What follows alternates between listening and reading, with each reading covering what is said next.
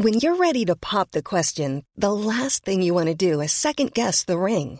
At BlueNile.com, you can design a one-of-a-kind ring with the ease and convenience of shopping online. Choose your diamond and setting. When you find the one, you'll get it delivered right to your door. Go to BlueNile.com and use promo code LISTEN to get $50 off your purchase of $500 or more. That's code LISTEN at BlueNile.com for $50 off your purchase. BlueNile.com, code LISTEN.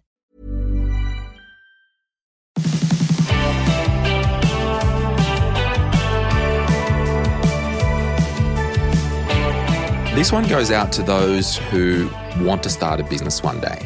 This one goes out to those who are running a business and you've been a bit down and you want a bit of encouragement because it's rough out there, right?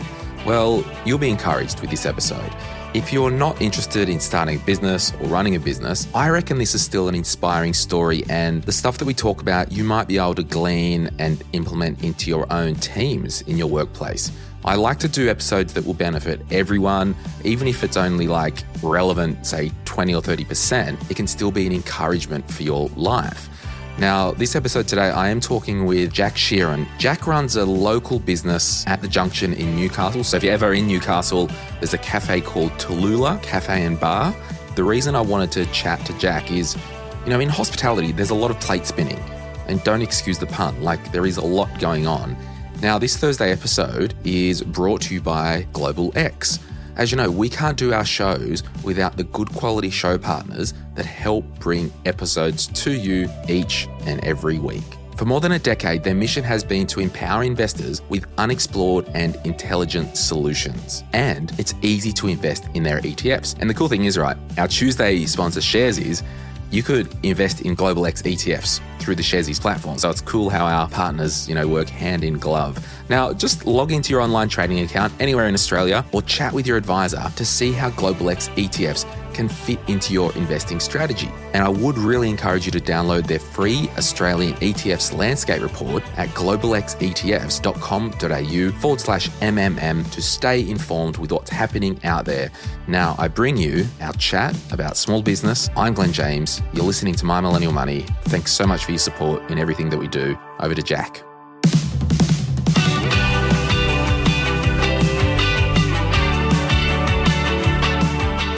What inspired you to start your own business, and what was the journey like in getting it off the ground? I've always been an ambitious person, I think, and I've always sucked at rules. I think I'm a pretty bad employee, actually. Yeah. I kind of have my own ideas, and the one thing I hated being an employee is just doing things that just didn't make sense to me, or just doing things for the sake of it. So I love having a purpose. I love having a meaning, and I was really lucky to work when I was younger for a really ambitious company, and they really just gave me a chance just to do my own thing and run things my way, and that was really successful for them, and that gave me a chance to get up into my own business. Yeah. I often find, like, with business owners, I've talked and met with a lot of business owners over the years, and I think it's like there's two types of business owners. There's someone who has started something and maybe they've made leather wallets on the weekend and it's kind of taken off and it's just grown into these things like, oh, hang on, I'm just a creative person who like doing this stuff. This product has taken off. I think I like doing a business, and then I land in this business and learning along the way. Yeah. Or there's the other fork in the road where strategically I hate rules. I hate getting told what to do. I want to control my own destiny and start that way. So to me, it's almost like you are more that side of it and being a bit more proactive in controlling your destiny. Yeah. I think it's a bit of both. I fall in the middle, I think, because I've always loved hospitality, and I loved it when I was younger, and I realised actually I'm pretty good at this. Yeah. And I was always, I suppose, had those natural leadership qualities, and I liked having something tangible, and that seemed to be my thing. I was quite creative, so I liked the balance of creativity, tangibility, and working with people. So in a way, I feel like I kind of just found my thing. And as I've gone on in my journey, I've become more of a business person and less of a hospitality person. I'd say I'm, in a way, less passionate about the industry now than I was back then. Back then, it was about the product and what we could do and being the best and how do we change the game and all those sorts of things. Whereas now, for me, it's just a vessel in which I can connect with people. Yeah. And build connections and facilitate a lifestyle. I love talking to hospitality business owners. And so, we're sitting in your cafe in Newcastle, Tallulah. And if you ever visit Newcastle, make sure you drop into Tallulah, follow Jack on Instagram, Tallulah Cafe. Yeah, that's right. Yeah, on Instagram. Check it out. I'm always around. And I love talking to business owners in hospitality because the business principles in every business, can cut back to 5 principles that apply to every business, whatever those 5 are. But the cool thing about hospitality, there's a lot of moving parts. Oh, yeah. So you've got, which is number one important in every business, that customer engagement, customer experience. You've got a kitchen, you've got wait staff, you rock up each day, you don't know how many people are coming in. Like, there are so many moving variables. Yeah. And I know for myself, every time I've come here, it's been the same experience, whether there's 2 people in here or it's overflowed out the front and you can't get a seat. So I just, if you do something good, you really notice it. Yeah. So let's rewind. Talk to us about, before you moved to Newcastle, what you were doing in Canberra, because we've got a lot of listeners in Canberra. Yeah, so great. Hello, Canberrans. I might know some of you. Yeah, you definitely it's a small town, like Newcastle. So, so I grew up in a farm just outside of Canberra. Ended up studying uni there at the University of Canberra as well. I did a double degree in commerce and advertising. Just did it as a degree. Ended up doing my whole last year in graphic design. Discovered, actually, I was a creative person. I grew up in a bit of a sporty sort of family. And there was no creativity, no music. It was sort of farm and sport and business and, and my dad's one of those business people where it's, very much a money thing more than like a passion thing, which that is his passion, which is cool, So I discovered my creativity and realised, oh, shit, I'm actually a creative person. So I thought, I'm going to be a graphic designer. But I was doing hospitality and I found that when I get on a computer, all my creativity goes. Really? Yeah. And when I'm by myself, all my creativity goes. And I'm the most inspired when I'm up walking around the cafe, serving customers, tunes are pumping and it's all happening. That's when my mind's ticking. It's not when I'm sitting in the office pondering or whatever. My mind's ticking, thinking, what could we do? How could we change this? What's happening while I'm up sort of doing the thing that I do?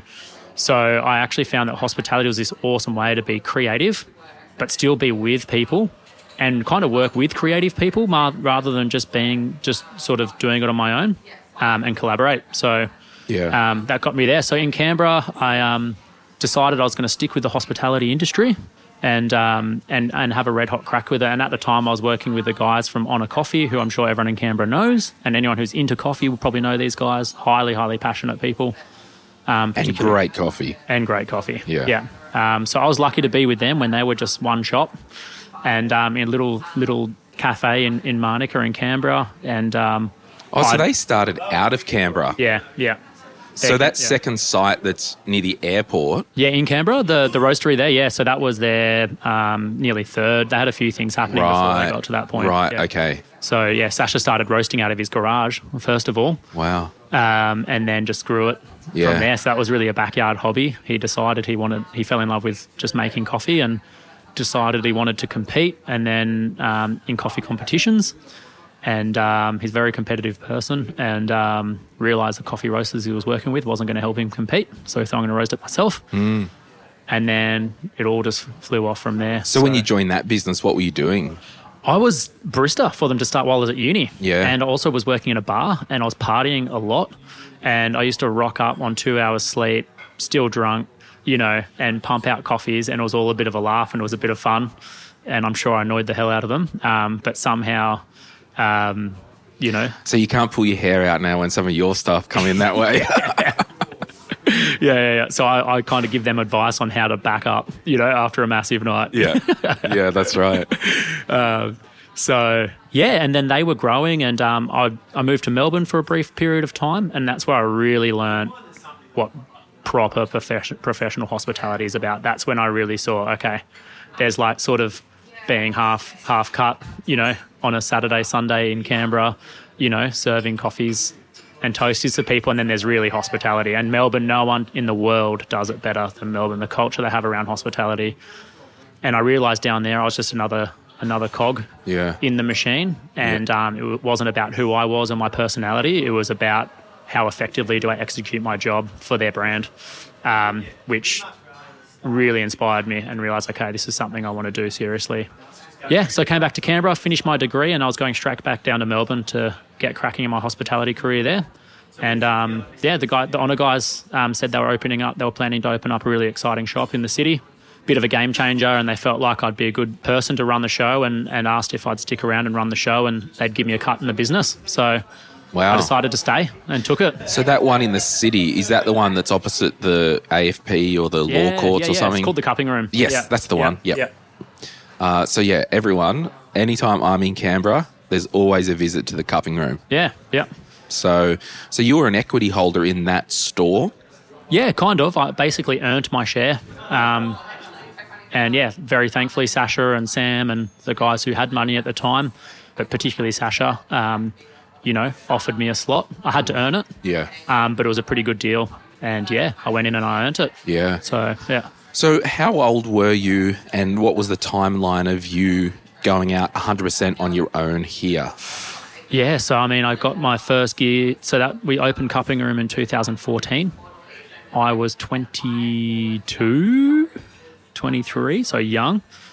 And I moved to Newcastle in 2018. And in the meantime, I'd sort of worked with Honour. I was part of 3 cafes, and we'd opened 4 together in that period between 2014 and 2018. And what brought you to Newcastle?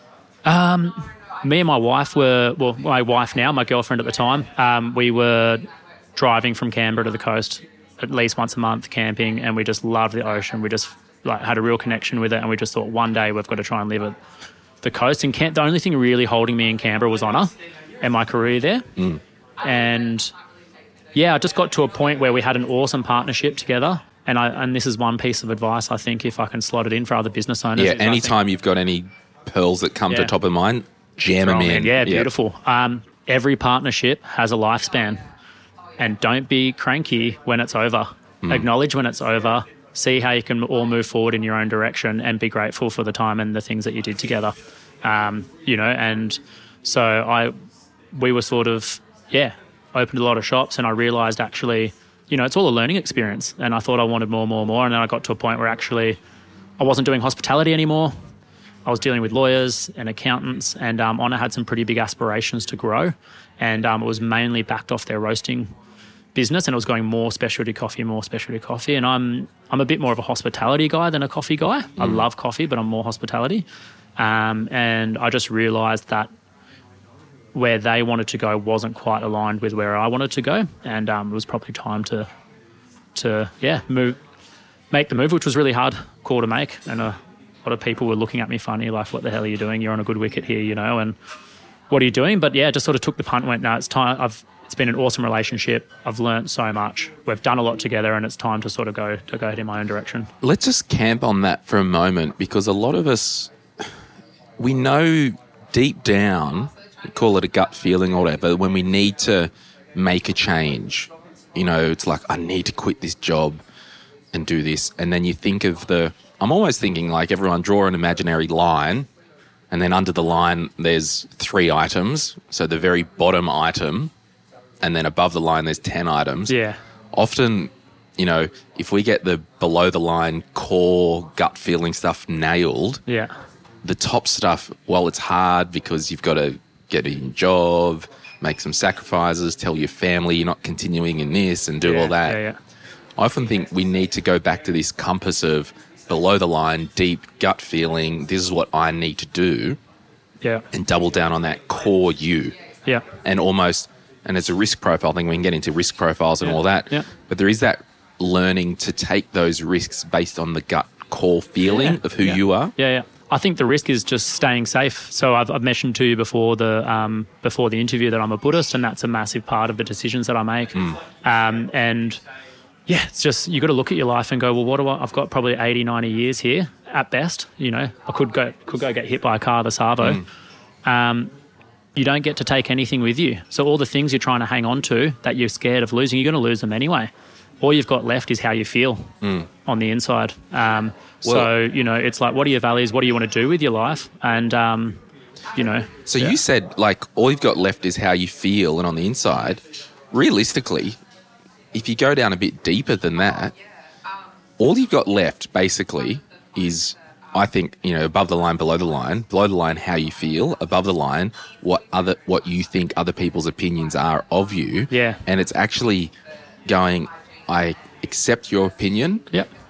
However, I need to do this. Yeah. And then there was something I learned, and I've told people before, with family members or friends who are vibing against your decision. Yeah. Hi, I'm doing this. I'm not asking for your opinion. Yeah. I'm asking for your support. Yep. Exactly. And just changing that. Yeah. Because at the end of the day, you go to bed at night with you and your inner core vibe. Yeah. And that needs to be 100% aligned to what you're doing.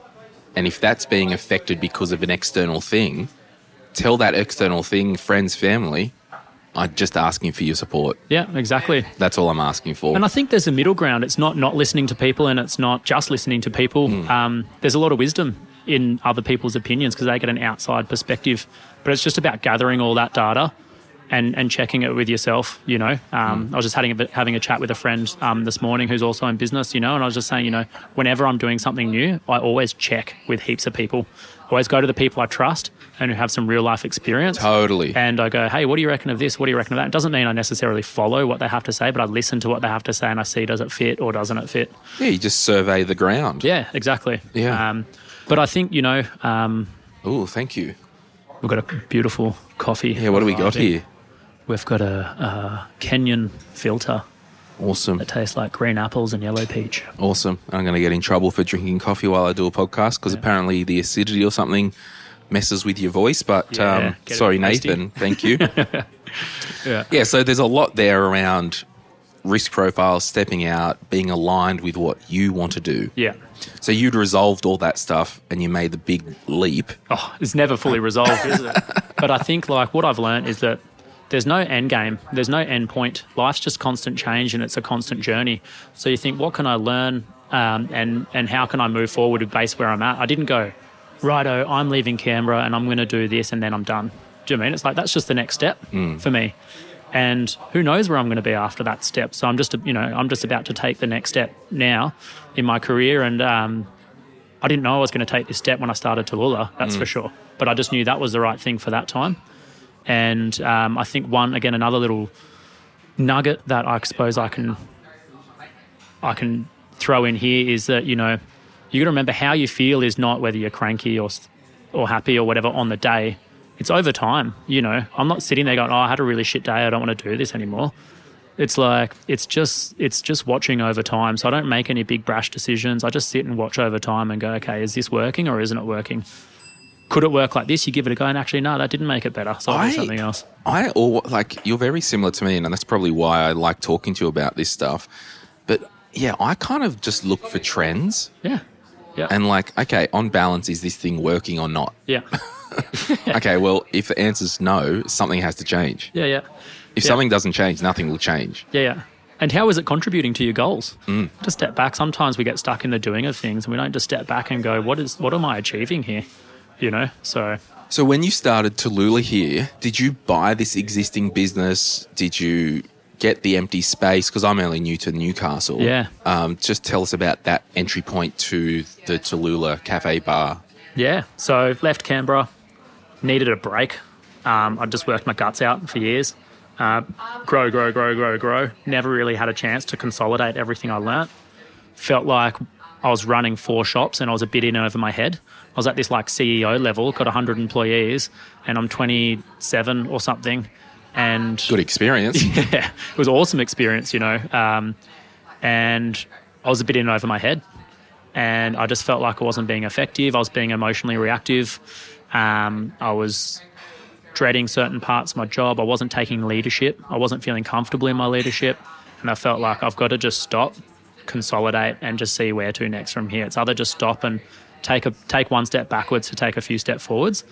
So I just took a bit of time off. I wanted to focus on my Buddhism. That was always priority number 3 or 4 or priority number 2 to work. Yep. So I went, right, it's going to be priority number 1 for a while. Meditated a lot, surfed a lot. Would you say Buddhism, and, everyone listening, I've got a live one in the boat here, like I've never interviewed a Buddhist. And I asked before we hit record, I'm like, do you go to a temple or... So would you say in terms of Buddhism as your true north guide, spiritual guide or whatever that is, would you say I'm in the Buddhist religion or I'm a religious person? Yeah. Like, just give everyone a bit of a... Because we don't often stumble across practicing Buddhists. Yeah. And I might even call the episode, I asked a Buddhist about business or something like that. My wife always says, don't ask Jack about Buddhism unless you've got an hour to sit down. Yeah. So I'll try and keep it snappy. Please. But the short answer is Buddhism is very vast. The Buddha was a very pragmatic person. Basically, Buddhism is about being happy on the inside. And Buddha he discovered where you can find permanent happiness. And he sort of categorized that most of the happiness we experience is impermanent, and we ultimately suffer from the loss of the conditions of that happiness. So we should find some happiness which is unconditioned, just a state of feeling. Some people might call it contentness, and that's definitely part of it. First, we want to feel content and stable, but then from that content and stability, we can actually generate a lot of joy and bliss that doesn't go away. And he didn't just say, this is it, anyone who doesn't do it's going to hell, and everyone who does do it, is going to bliss. Just said, well, if you want to be happy, here's some advice on how to get that lasting permanent happiness. And he advised different types of people in different life situations, different advice. So we describe it like a mountain, and there's many different trails to the peak. It's the same peak, but, one trail needs one map and another trail needs another map. So for our style of Buddhism, which is said to be the fastest way to enlightenment, you can do it in one lifetime. One little crash course. Yeah. But it takes a certain state of mind, a lot of self-belief and self-confidence that you can actually experience this state of Buddhahood yourself. And then in that sense, it's something that it's not about anything. It's not about temples or robes or anything. It's about changing your state of mind. It's about changing the way you experience your life. Question, and you can tell me to get stuffed or anything. No, go. Yeah.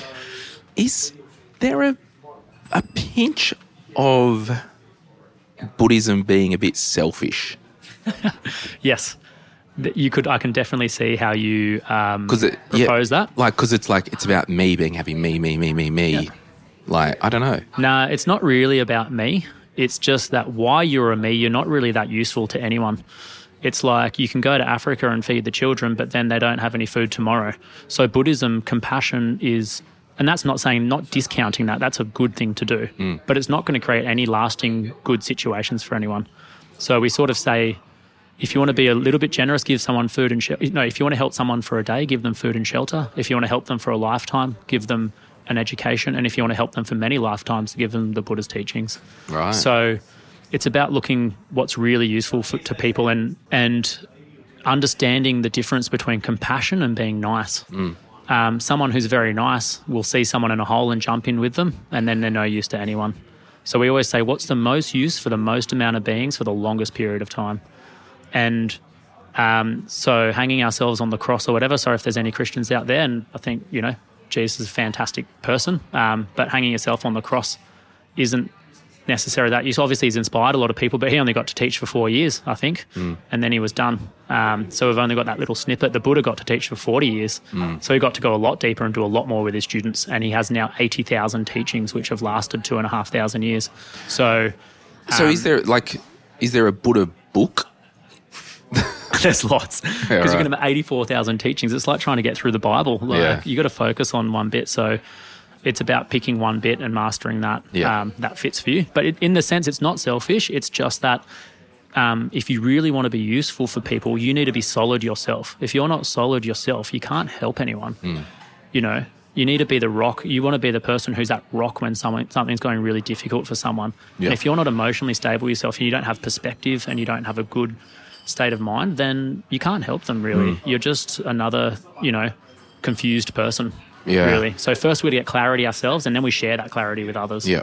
Well, your wife was 100% correct. But all that to say, that kind of guides your life and, the business and whatnot. Now, back to the cricket. Yes. Yeah, just talk to me practically about this current business. Did you buy it? Was it empty and all that stuff? So I got really lucky. Right.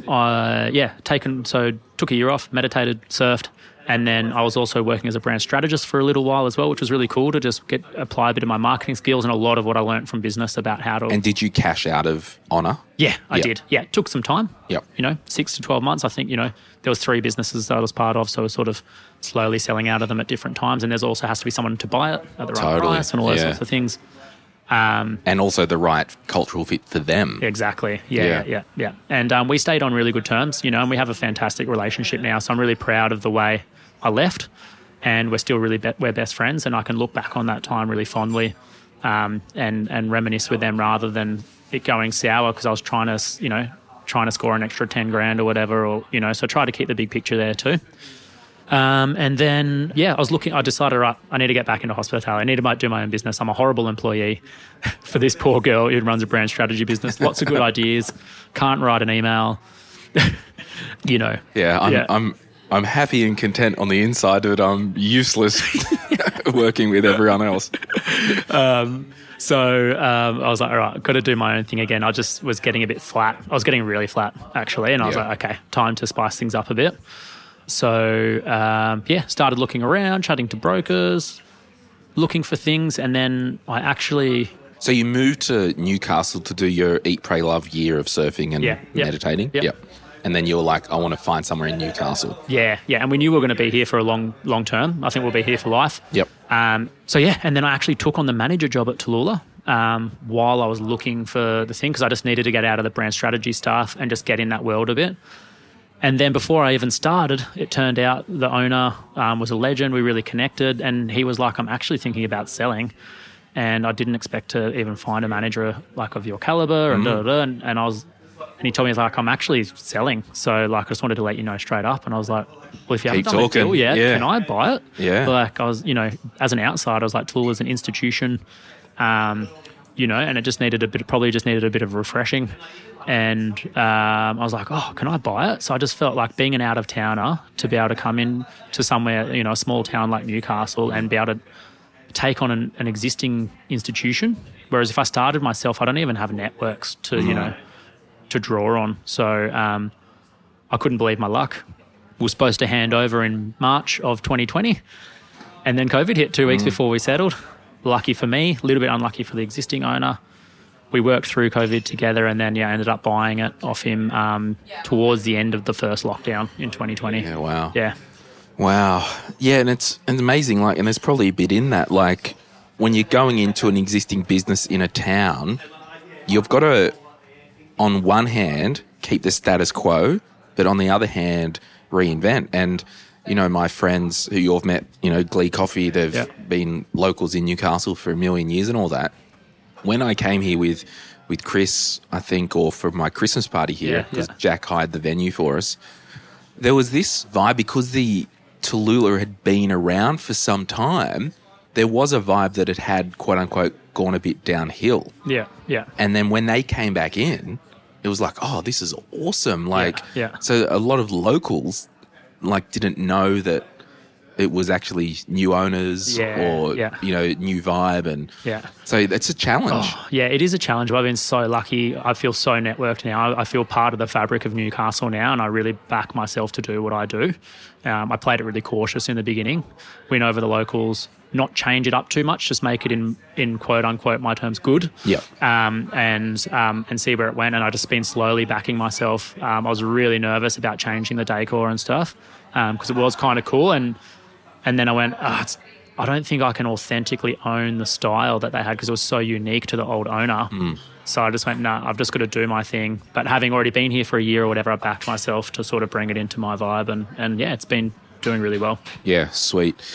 We're going to take a quick break. And then when we come back, we're just going to get into down and dirty practical stuff. So we'll be back right after this.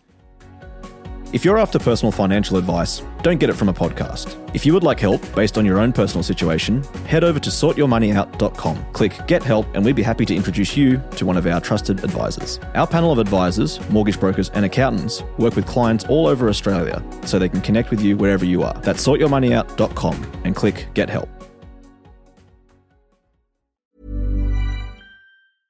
Hey, I'm Ryan Reynolds. At Mint Mobile, we like to do the opposite of what Big Wireless does. They charge you a lot, we charge you a little. So naturally, when they announced they'd be raising their prices due to inflation, we decided to deflate our prices due to not hating you. That's right. We're cutting the price of Mint Unlimited from $30 a month to just $15 a month. Give it a try at mintmobile.com/switch. $45 up front for 3 months plus taxes and fees. Promo rate for new customers for limited time. Unlimited more than 40 gigabytes per month slows. Full terms at mintmobile.com. Ready to pop the question? The jewelers at BlueNile.com have got sparkle down to a science with beautiful lab-grown diamonds worthy of your most brilliant moments. Their lab-grown diamonds are independently graded and guaranteed identical to natural diamonds, and they're ready to ship to your door. Go to BlueNile.com and use promo code LISTEN to get $50 off your purchase of $500 or more. That's code LISTEN at BlueNile.com for $50 off. BlueNile.com, code LISTEN. Rightio, we're back. Rapid fire things first, Let's and then go. we'll get into some deep things. Because a lot of people are wondering about buying businesses. Yes. What structure did you use? Did you set up a company? Was it a trust? How did you do that? Yep, I've got a trust. Yep. I set up a company and I bought it with the company. Yep. So the yep. trust owns the shares in the company, Yep. and the operating company is... Tallulah Cafe, Proprietary Limited. I was lucky to get that one. Yep. And my wife is the director of the trust, and Yep. I'm the director of the company. The operating company. Yeah. So Yep. just sort of split it up a little Yep. bit. Yeah. And just for those playing at home, when you buy an existing business, you don't want to buy the shares of the existing company. No. Why is that? Because then you inherit their liabilities. Skeletons in the closet? Skeletons in the closet. A Yep. clean start is always better. And you just know you're coming in with a fresh start, and you want that degree of separation. Obviously, risk management, you just got to make sure that you got to think, okay, worst case scenario, how's this going to pan out? Yeah, I'm a massive advocate for do what you're good at and let others do what they're good at. So I let my accountants and my financial advisors and stuff help me with that stuff, and my lawyers, I don't pretend to. I have my head across it. I understand it, but I seek their advice, and I would, buying any business. Yeah, and I was about to say, gosh, you've got some advice, because a lot of people just set up a company, own the shares directly, and there's a whole heap of liability things and tax issues that we won't get into now. But yeah, you've just got to get advice. Yeah. Now, did you bankroll it yourself or use external funding? I bankrolled it myself. Yeah. I used the money that I'd sort of sold out from Canberra. At the time, I was taking a very low risk approach. I was loving my lifestyle, and I was like, coming into it, I'm like, my big thing is like, I'm not going to be a slave to my business. I'm not going to go into business and be a slave. And that's the norm for hospitality. Everyone's like, oh, buying a cafe, mate, you're tough. Like, you're brave. Like, pretty tough hours and pretty shit conditions, and, it's not much money in it. And then I'm like, no, I refuse to do that. It's like, it should make the money that I want it to make, and I should be able to enjoy the lifestyle I want to enjoy. And if it doesn't, why would I do it? So at the time, coming back to the question, I just thought, do you know what? I want the sleep at night factor, and I don't want debts hanging on my head, particularly over COVID. I had no idea what was going to happen. So I just put the cash down. I was very lucky to buy it. First of all, as your friends had alluded, probably got the business at its worst, at its rock bottom. And then COVID sort of pushed it to rock bottom, where I managed to get it at a good price. Yeah. And so I just knew no debts, no liabilities at worst. I'm in here myself doing my thing, but I don't have any bills to pay, any liabilities or anything. Yeah.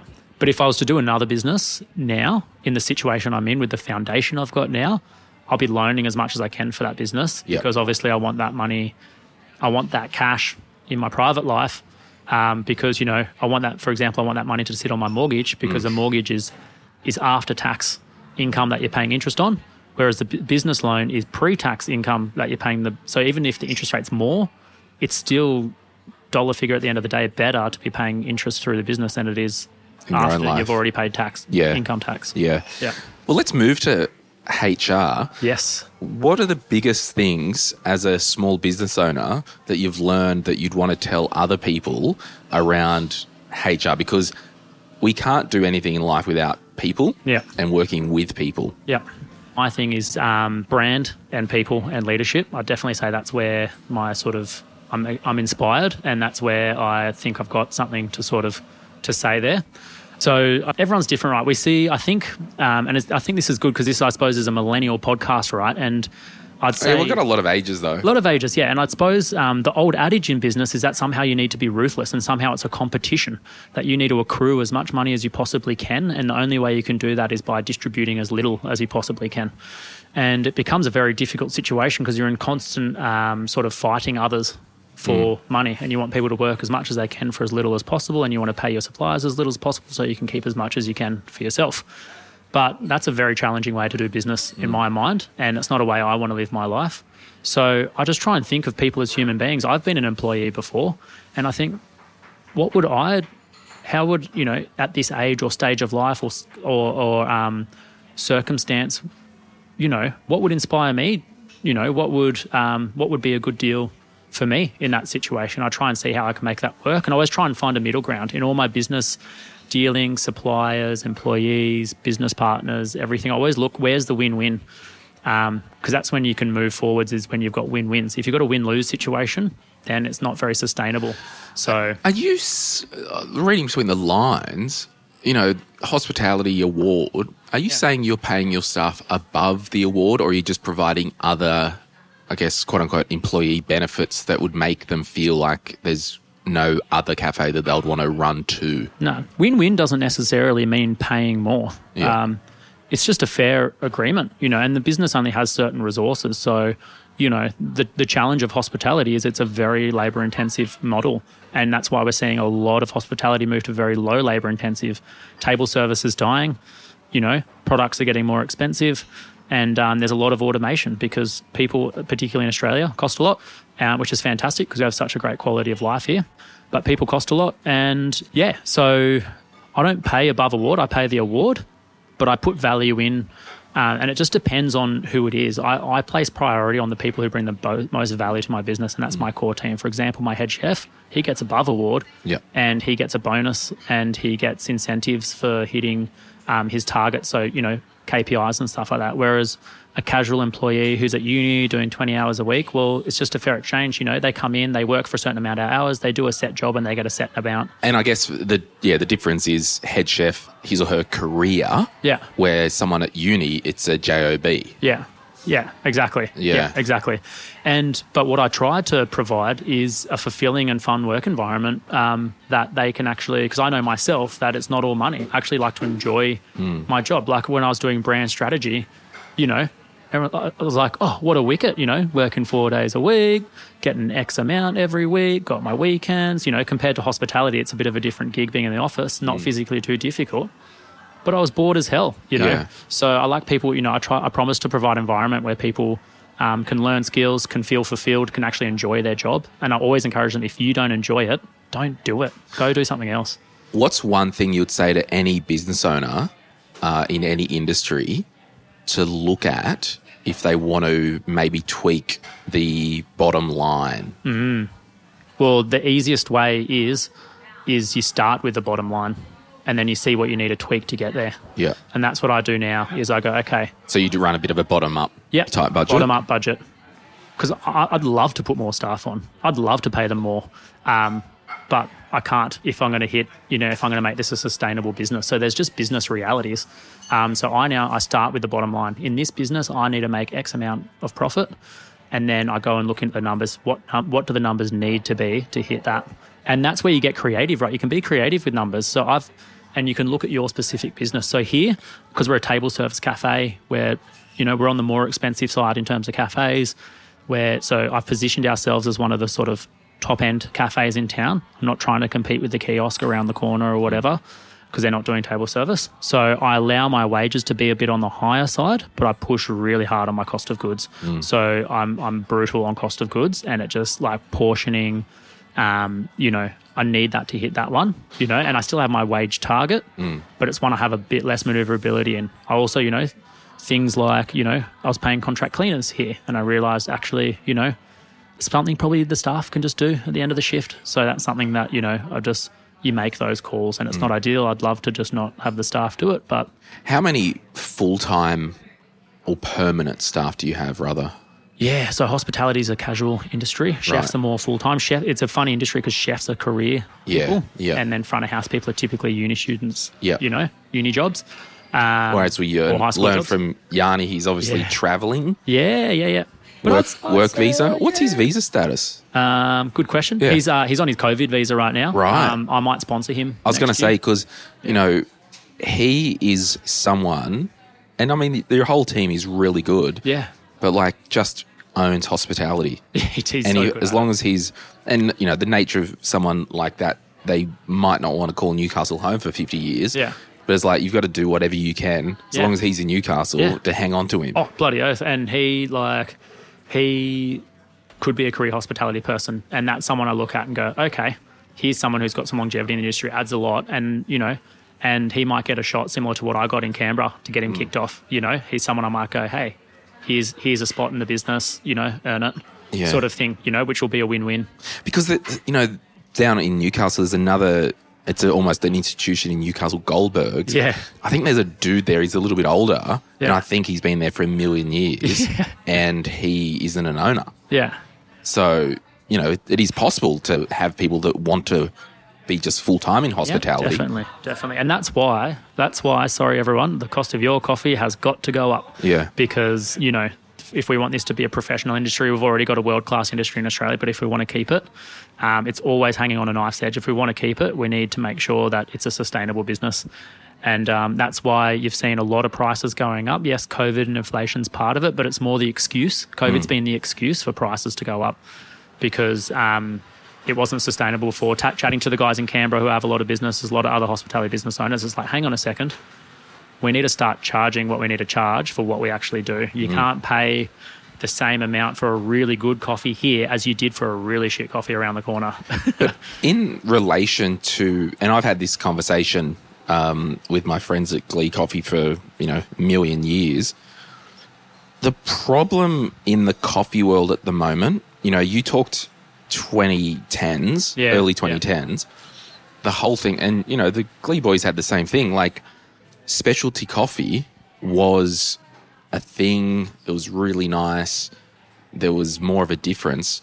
But the whole industry, that particularly one part of the hospitality industry, coffee, the bar is lifted everywhere. Yeah. So now I can get a decent coffee most places. Yeah. And most people are okay with decent coffee. Exactly. Yeah. And as long as I'm thinking when I drink a coffee that isn't terrible, it's a good coffee. So the good bar has risen. I think everyone does a subconscious cost value analysis every time they do something. And how much did it cost me and what value did I get out of it? But that's not unique to coffee. I'd say, first of all, there's a lot of people who still do really well out of this industry. I mean, fast food is hospitality. I mean, there's a lot, you know, I've done well. I'd say I've done quite well in the industry. So it's, I think some people, sometimes it's an excuse for your inability to adapt. I mean, look at Apple. 10 years ago, 20 years ago, they were so different. Now everyone's catching up. They have to adapt. Well, and, you know, I'd say they're struggling to adapt. Well, now I'm not running out and getting the new iPhone every year now because we're at that coffee line. Yeah. Everything's at this critical mass. It's good enough. Yeah. It's what do good they do? enough. What's next? So on the, in terms of the business structure, you've got a liquor license here. Yeah. Now, talk to us about them because I thought they're very valuable.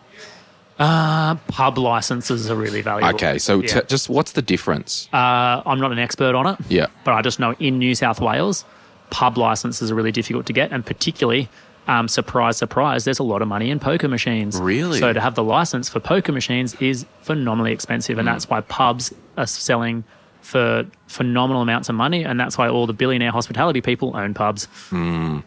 So with your liquor license, is there an annual fee that you have to pay? It's actually a lot cheaper than Canberra. I think Canberra was like $5,000 a year, something like that. Yeah, so it's not crazy. No, but in New South Wales, I pay $500 a year. Yeah, okay. Yeah. And so on that, and I don't drink, so I don't pay attention to this crap, but like when, 1 p.m. lunch hits, would you not tell the team to offer people, do you want a cold beer with your meal or... You could. Or do you do that? You could. Talk to us about... It doesn't seem to be in the Australian culture right now to really sort of boozy brunches. It seems to have gone. I think as a whole, people consume less alcohol these days.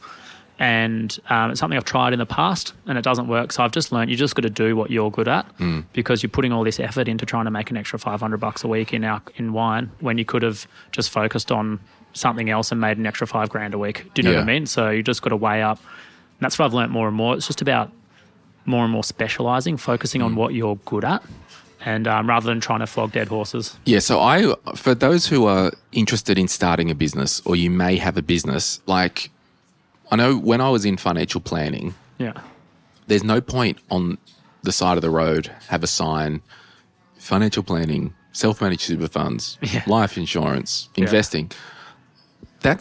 Everyone does that. I can get that on every corner. Yeah.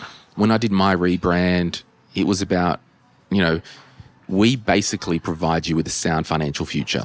Like that's what I was doing. Yeah. I wasn't providing, because I can get coffee anywhere. What's the core benefit? Yeah. So in your industry, I would like to think I float around the odd cafe and all that stuff. So I'm out there.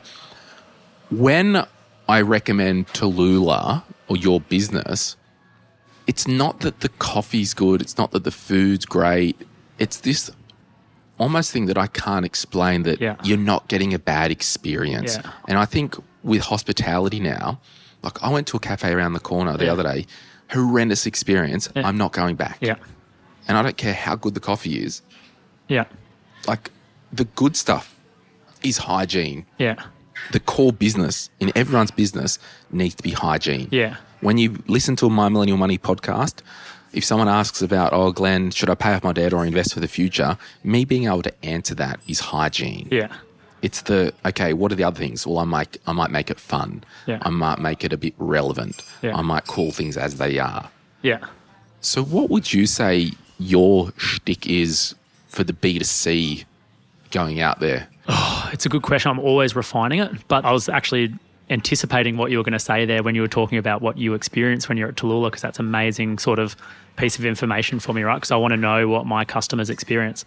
And I was just, again, talking to my other business friend about it this morning, is like, it's so hard for you inside your business to have any perspective about the customer experience. You're too stuck in the web of it. You're too biased. You know all the nuts and bolts, and you can never experience what their customer experiences in your own business. So that's always the hardest thing, right? But I'm glad you said what you said, because that's exactly what our values are. So I've gone back to our values, and I've actually got, I'm sure anyone listening to the podcast knows who Simon Sinek is, and done the start with a why. And that's exactly what we do here. So we've got a what, how, why concentric circles, and all my employees see that when they start with our business.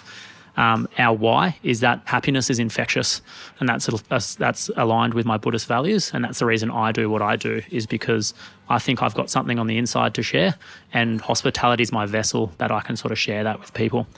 And how do we do that? Well, I want to work with people who also have something to offer. I don't want to work with people who are walking around depressed or have anxiety or anything like that. It doesn't offer anything, But that's also, it's not discounting that there are legitimate medical concerns or whatever, it's all about, we need to leave our stuff at the door, and while we're here, we are this. But some people can't, and it's not that they don't have a place. It's just hospitality is probably a fast-paced, moving parts, people-focused thing, and it doesn't fit the brand, and you're allowed to be discriminating in who fits your brand and who doesn't fit your brand. So you've got to pick the right people. How dare you say that? Yeah. It's like, that's one thing that just having the wrong people is the thing that just holds you back the most. But any business, you put the wrong person in the wrong position, you are screwed. Yeah. And it's not doing that person any favours anyway. I think there's a fellow business owner in the cafe right now who I'll attribute to Nerida, who's a relationship coach now, used to own a gym. Okay. And she told me, hire slow and fire fast. And I really hold on to that now because there's nothing worse for your business than someone who is toxic to the culture or is not capable to deliver your brand. I'll send you our onboarding kit just to show another business owner what we're doing. And, I've just hired 3 new people. Yeah. And for me, and Rach interviewed one of them, I interviewed another one, and then when I'm, personally hiring, I'll always get a second vibe from JP and the team or something like that. But the whole thing was, I care more about the values and the alignment than how good anyone is at their task. Yeah. Like, I actually don't care. Yeah, and it's a constant. You got to keep reminding yourself, because it's easier to work with people who don't have an opinion and are good at following rules and just do what you want them to do. But then you never grow because they never do more than what you want them to do. So you need people. I've learned I need to work with people who actually have some opinions, have who are difficult to manage. And I think that's actually, I always tell managers when I take them on in the cafes and stuff, it's easy to manage people who have no self-confidence and just do what they're told. It's hard to manage people who actually add value to your business because they have an opinion, they care, and they're going to disagree with you. So, yeah. I want to pick up just on your comments about knowing what the customer wants and what they value. When I had my old business, financial planning, every year I did an anonymous survey. Yeah. We actually employed a third-party company called Core Data to survey our clients. Yeah. And even with the My Millennial Money listeners here, we do an annual census every year. Yeah. And we ask for feedback, and kind of back to a comment I said earlier, like if one person says, Glenn, you suck, sure. If there's a trend of everyone saying, Glenn, you suck, well, it's probably a problem. Yeah. So we look for trends. Yeah.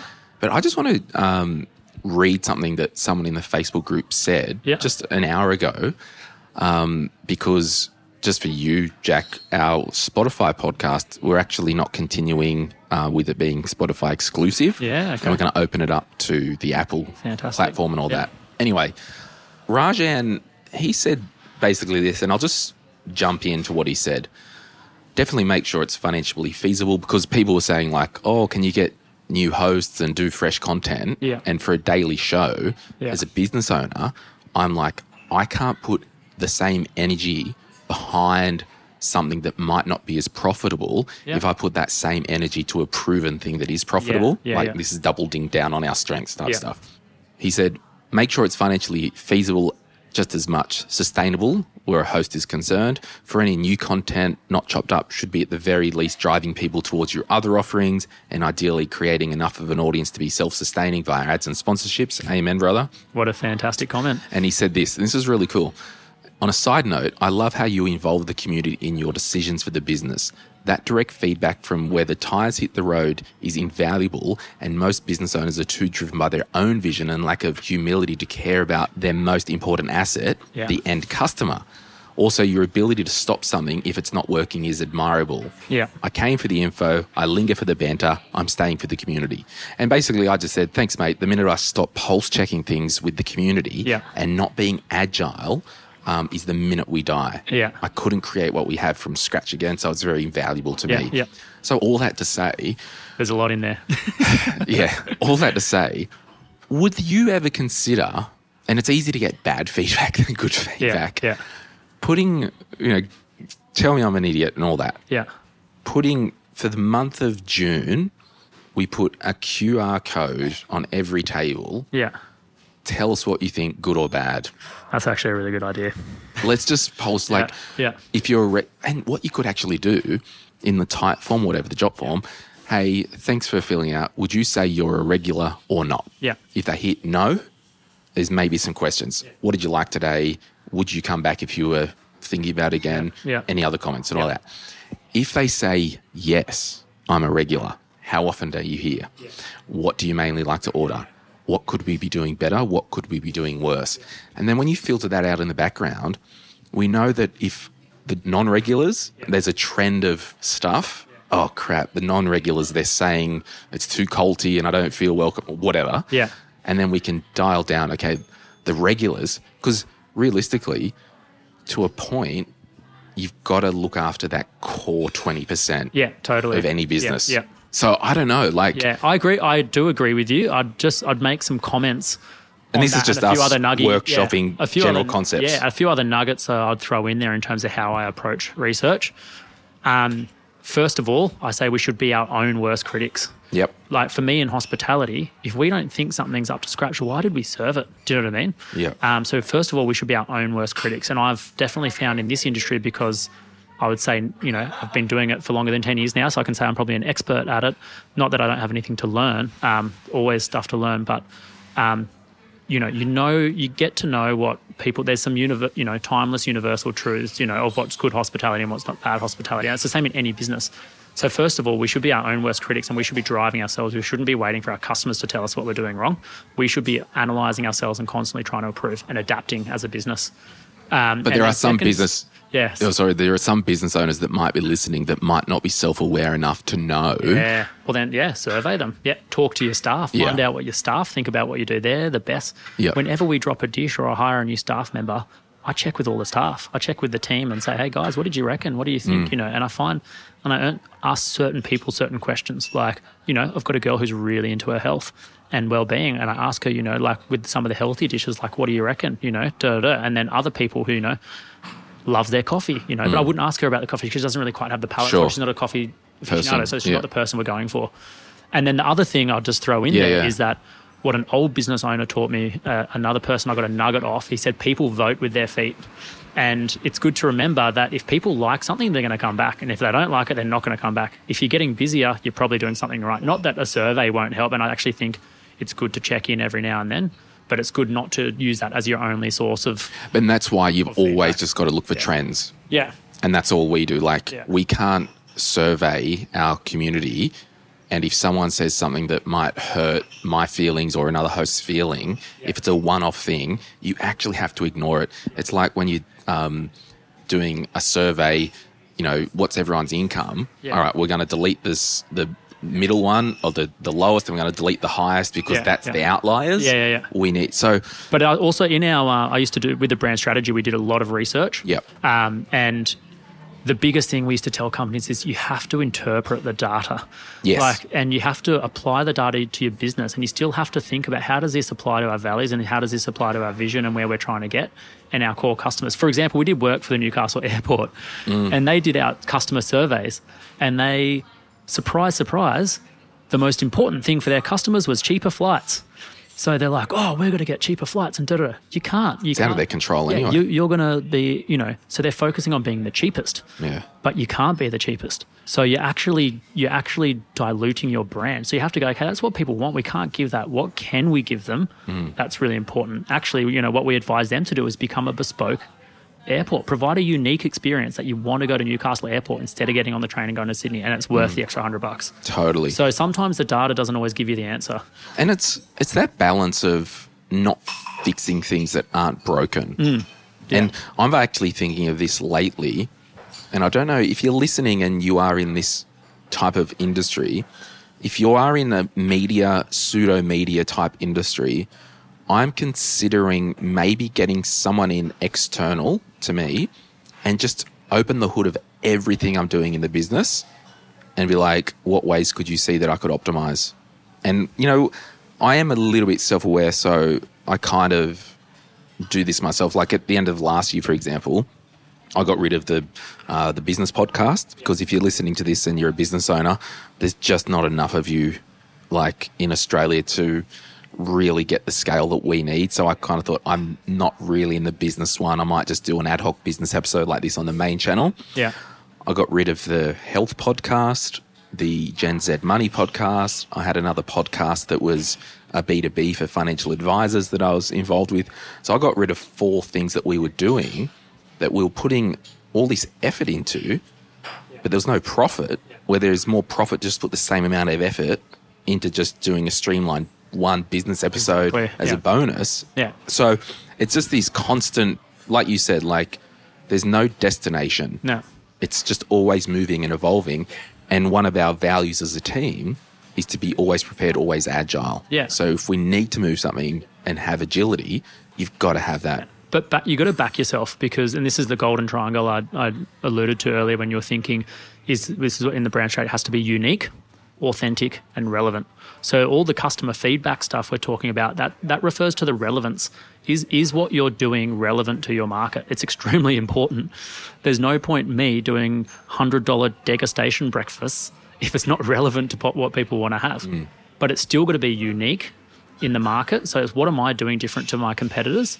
And that uniqueness could be just being the cheapest. That doesn't have to be like a specialty thing. Yeah. And then the authenticity, is it true to you and what you bring to the industry? Because if you're doing a business, you have some edge in your industry that you're working in for sure. So for example, just to align it, simplify it in the cafes, my customers are always bugging me to do dinners. They used to do dinners at Tallulah. It was really popular and I'm always getting bugged to do dinners. So that's something that's relevant to the market. I could probably do something that is unique in the market because it's like al fresco cafe style, like beautiful venue, awesome evening, but it's not authentic. It's not what I want to do. It's not going to drive me forwards because it doesn't suit my goals, you know? So they're the sort of decisions that we can work through. Yeah. Just randomly, it was probably a bit out of context because I just remembered it from before. So the head chef position. Yeah.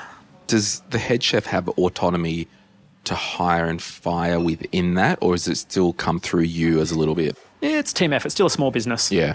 You know, and this that's is the where dance, isn't it? Yeah, yeah. And this is where I give people freedom, but I only give freedom to people who I trust. So they've got to show... Well, trustworthy people are worthy of trust. Exactly. And they show that through how they behave. So I trust my head chef, and I've only been with him for 6 months, but I've learned now, like the last menu we did, I was really involved in. This next menu is heaps better, and I've got nothing to do with it. So, but that was only through the trust that I've seen the proof points that he can deliver the style of food that I want that suits our brand, and he can do it better than I can, you know. So yeah, I'm just thinking like, because it's all about that, you know, looking after your core regulars. Like, would you ever see a regular? I don't know, you could probably picture 20 regulars that you see, or 50, right? Yeah.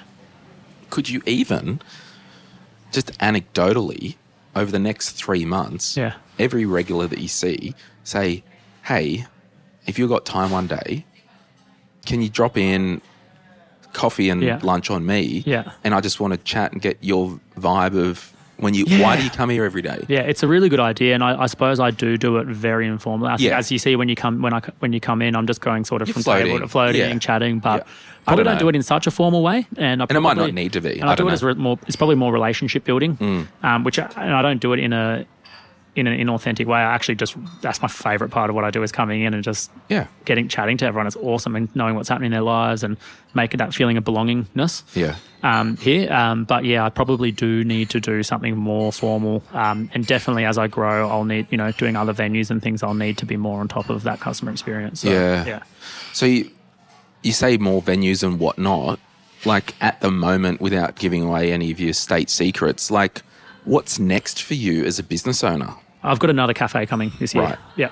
And is that locked in, or is it still... Next couple of weeks will be locked in. Sure. Yeah. Which I was planning. I had a baby 2 months ago, so I don't know why I'm doing a business right now. But, I'm hungry for the next thing. I feel like I've built the foundation here, and I've realised, just for my goals, next step is to do another venue.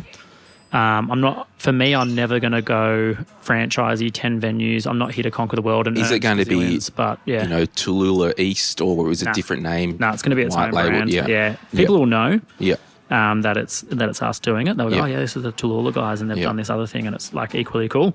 Yeah. In its own way. But yeah, so it's not franchise. It's still going to be unique. And was that on the basis of you wanting another challenge? Was it, I can possibly get some scale on the wholesale supply side?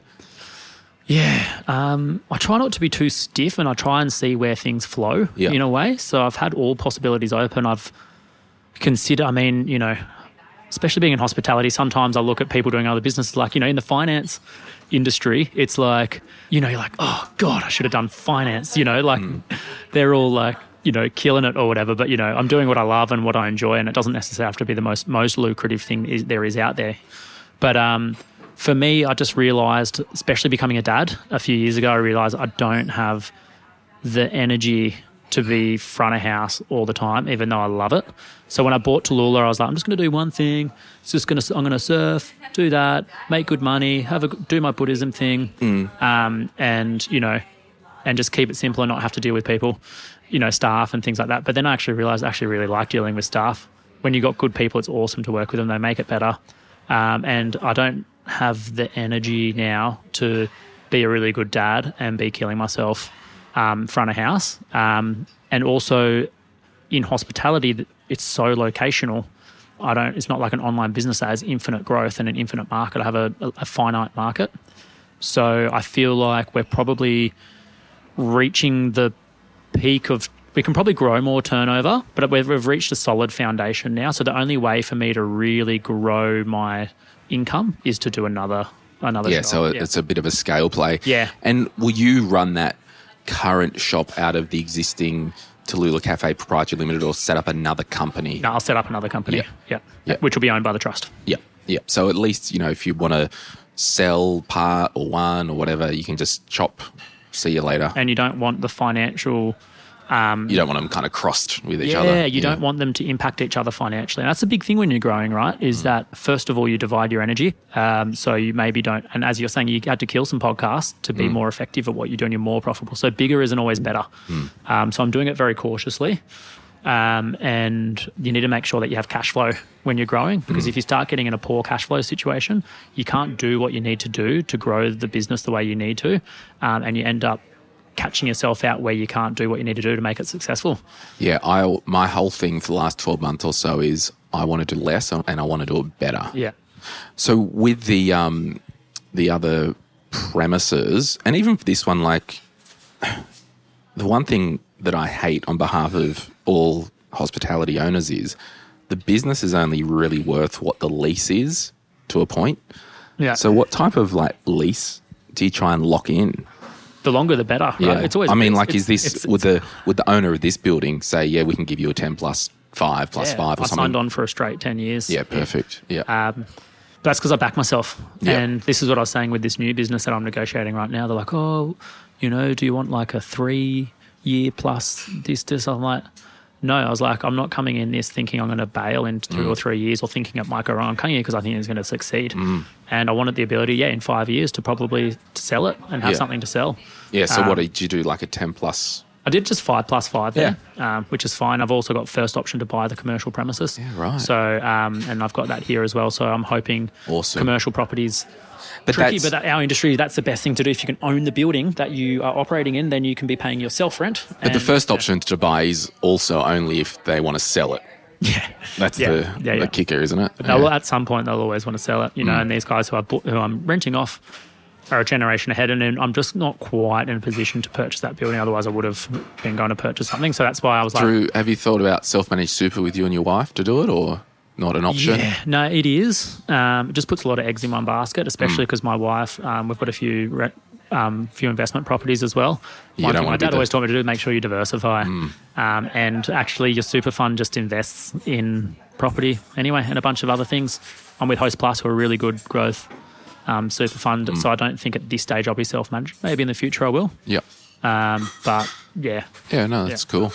Yeah, right. Well, is there anything maybe that, we've gone in a million directions, but just in finishing, any pearls of wisdom or advice that you'd want to encourage any other current or potential business owners with? I think I've dropped a few nuggets in there. I think specific to business, do what you're good at and surround yourself with people who are good at what you're bad at. And that's the only way you're going to do really well. There's so many facets to owning a business, and you can't be an awesome accountant, an awesome bookkeeper. I can't be an awesome head chef, an awesome barista, an awesome accountant, an awesome leader, all those sorts of things. So you got to surround yourself with people who complement you and acknowledge that those people who complement you are going to challenge you, and that's a good thing. So having employees who challenge you is good. Don't be afraid of that. It's about having some self-confidence in yourself that you can see it in a non-personal, objective way. Yeah, and then I've seen too many people who go into business doing what they love and not being able to do it anymore because they don't run the business very well. And I'm sure that's a massive part of what your podcast's about. I'm sure you provide so much content for people in how to do that. But you got to remember that profit is not a bad thing. It's a good thing. You need it to continue doing what you're doing, and it's okay to make profit. and to look after yourself, in that way. So yeah. Oh, awesome. Well, Jack from Tallulah Cafe, soon to be another venue in the Newcastle area. Whoop, whoop, whoop. Thanks so much for having a chat and, talking business and talking shop. Thanks for having me. I feel like we could talk for hours. And we really could. Yeah, I can't wait to hear some more of your podcast and learn some more from your other guests. Yeah. So everyone, if you are in Newcastle, check out Tallulah Cafe. It's at the Junction. Can't miss it. And yeah, we'll try and do some more of these businessy episodes soon. Thank you. Thanks, Jack. See you guys soon. Bye.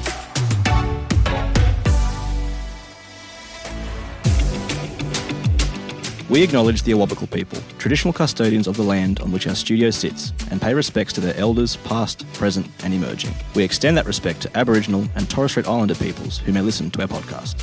My Millennial Money supports a variety of charities, and we encourage you to consider giving as part of your overall financial strategy. If you would like some giving options, or if you're unsure about which charity you can support, head to mymillennial.money/charities for more info. This podcast is for education and entertainment purposes. Any advice is general financial advice only, which does not take into account your objectives, financial situation, or needs. Because of that, you should consider if the advice is appropriate to you and your needs before acting on the information. If you do choose to buy a financial product, read the product disclosure statement, target market determination, and obtain appropriate financial advice tailored to your needs. Simo Interactive Proprietary Limited, the publisher of the podcast, and Glenn James are authorised representatives of Money Sherpa Proprietary Limited, which holds financial services license 451289.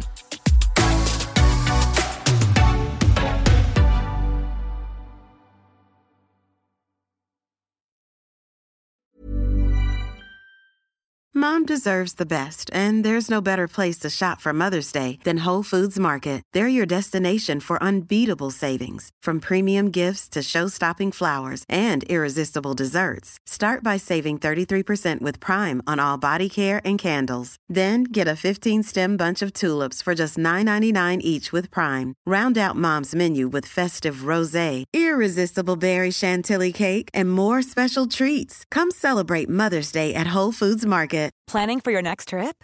Elevate your travel style with Quince. Quince has all the jet-setting essentials you'll want for your next getaway, like European linen, premium luggage options, buttery soft Italian leather bags, and so much more. And is all priced at 50 to 80% less than similar brands. Plus, Quince only works with factories that use safe and ethical manufacturing practices. Pack your bags with high-quality essentials you'll be wearing for vacations to come with Quince. Go to quince.com/pack for free shipping and 365-day returns.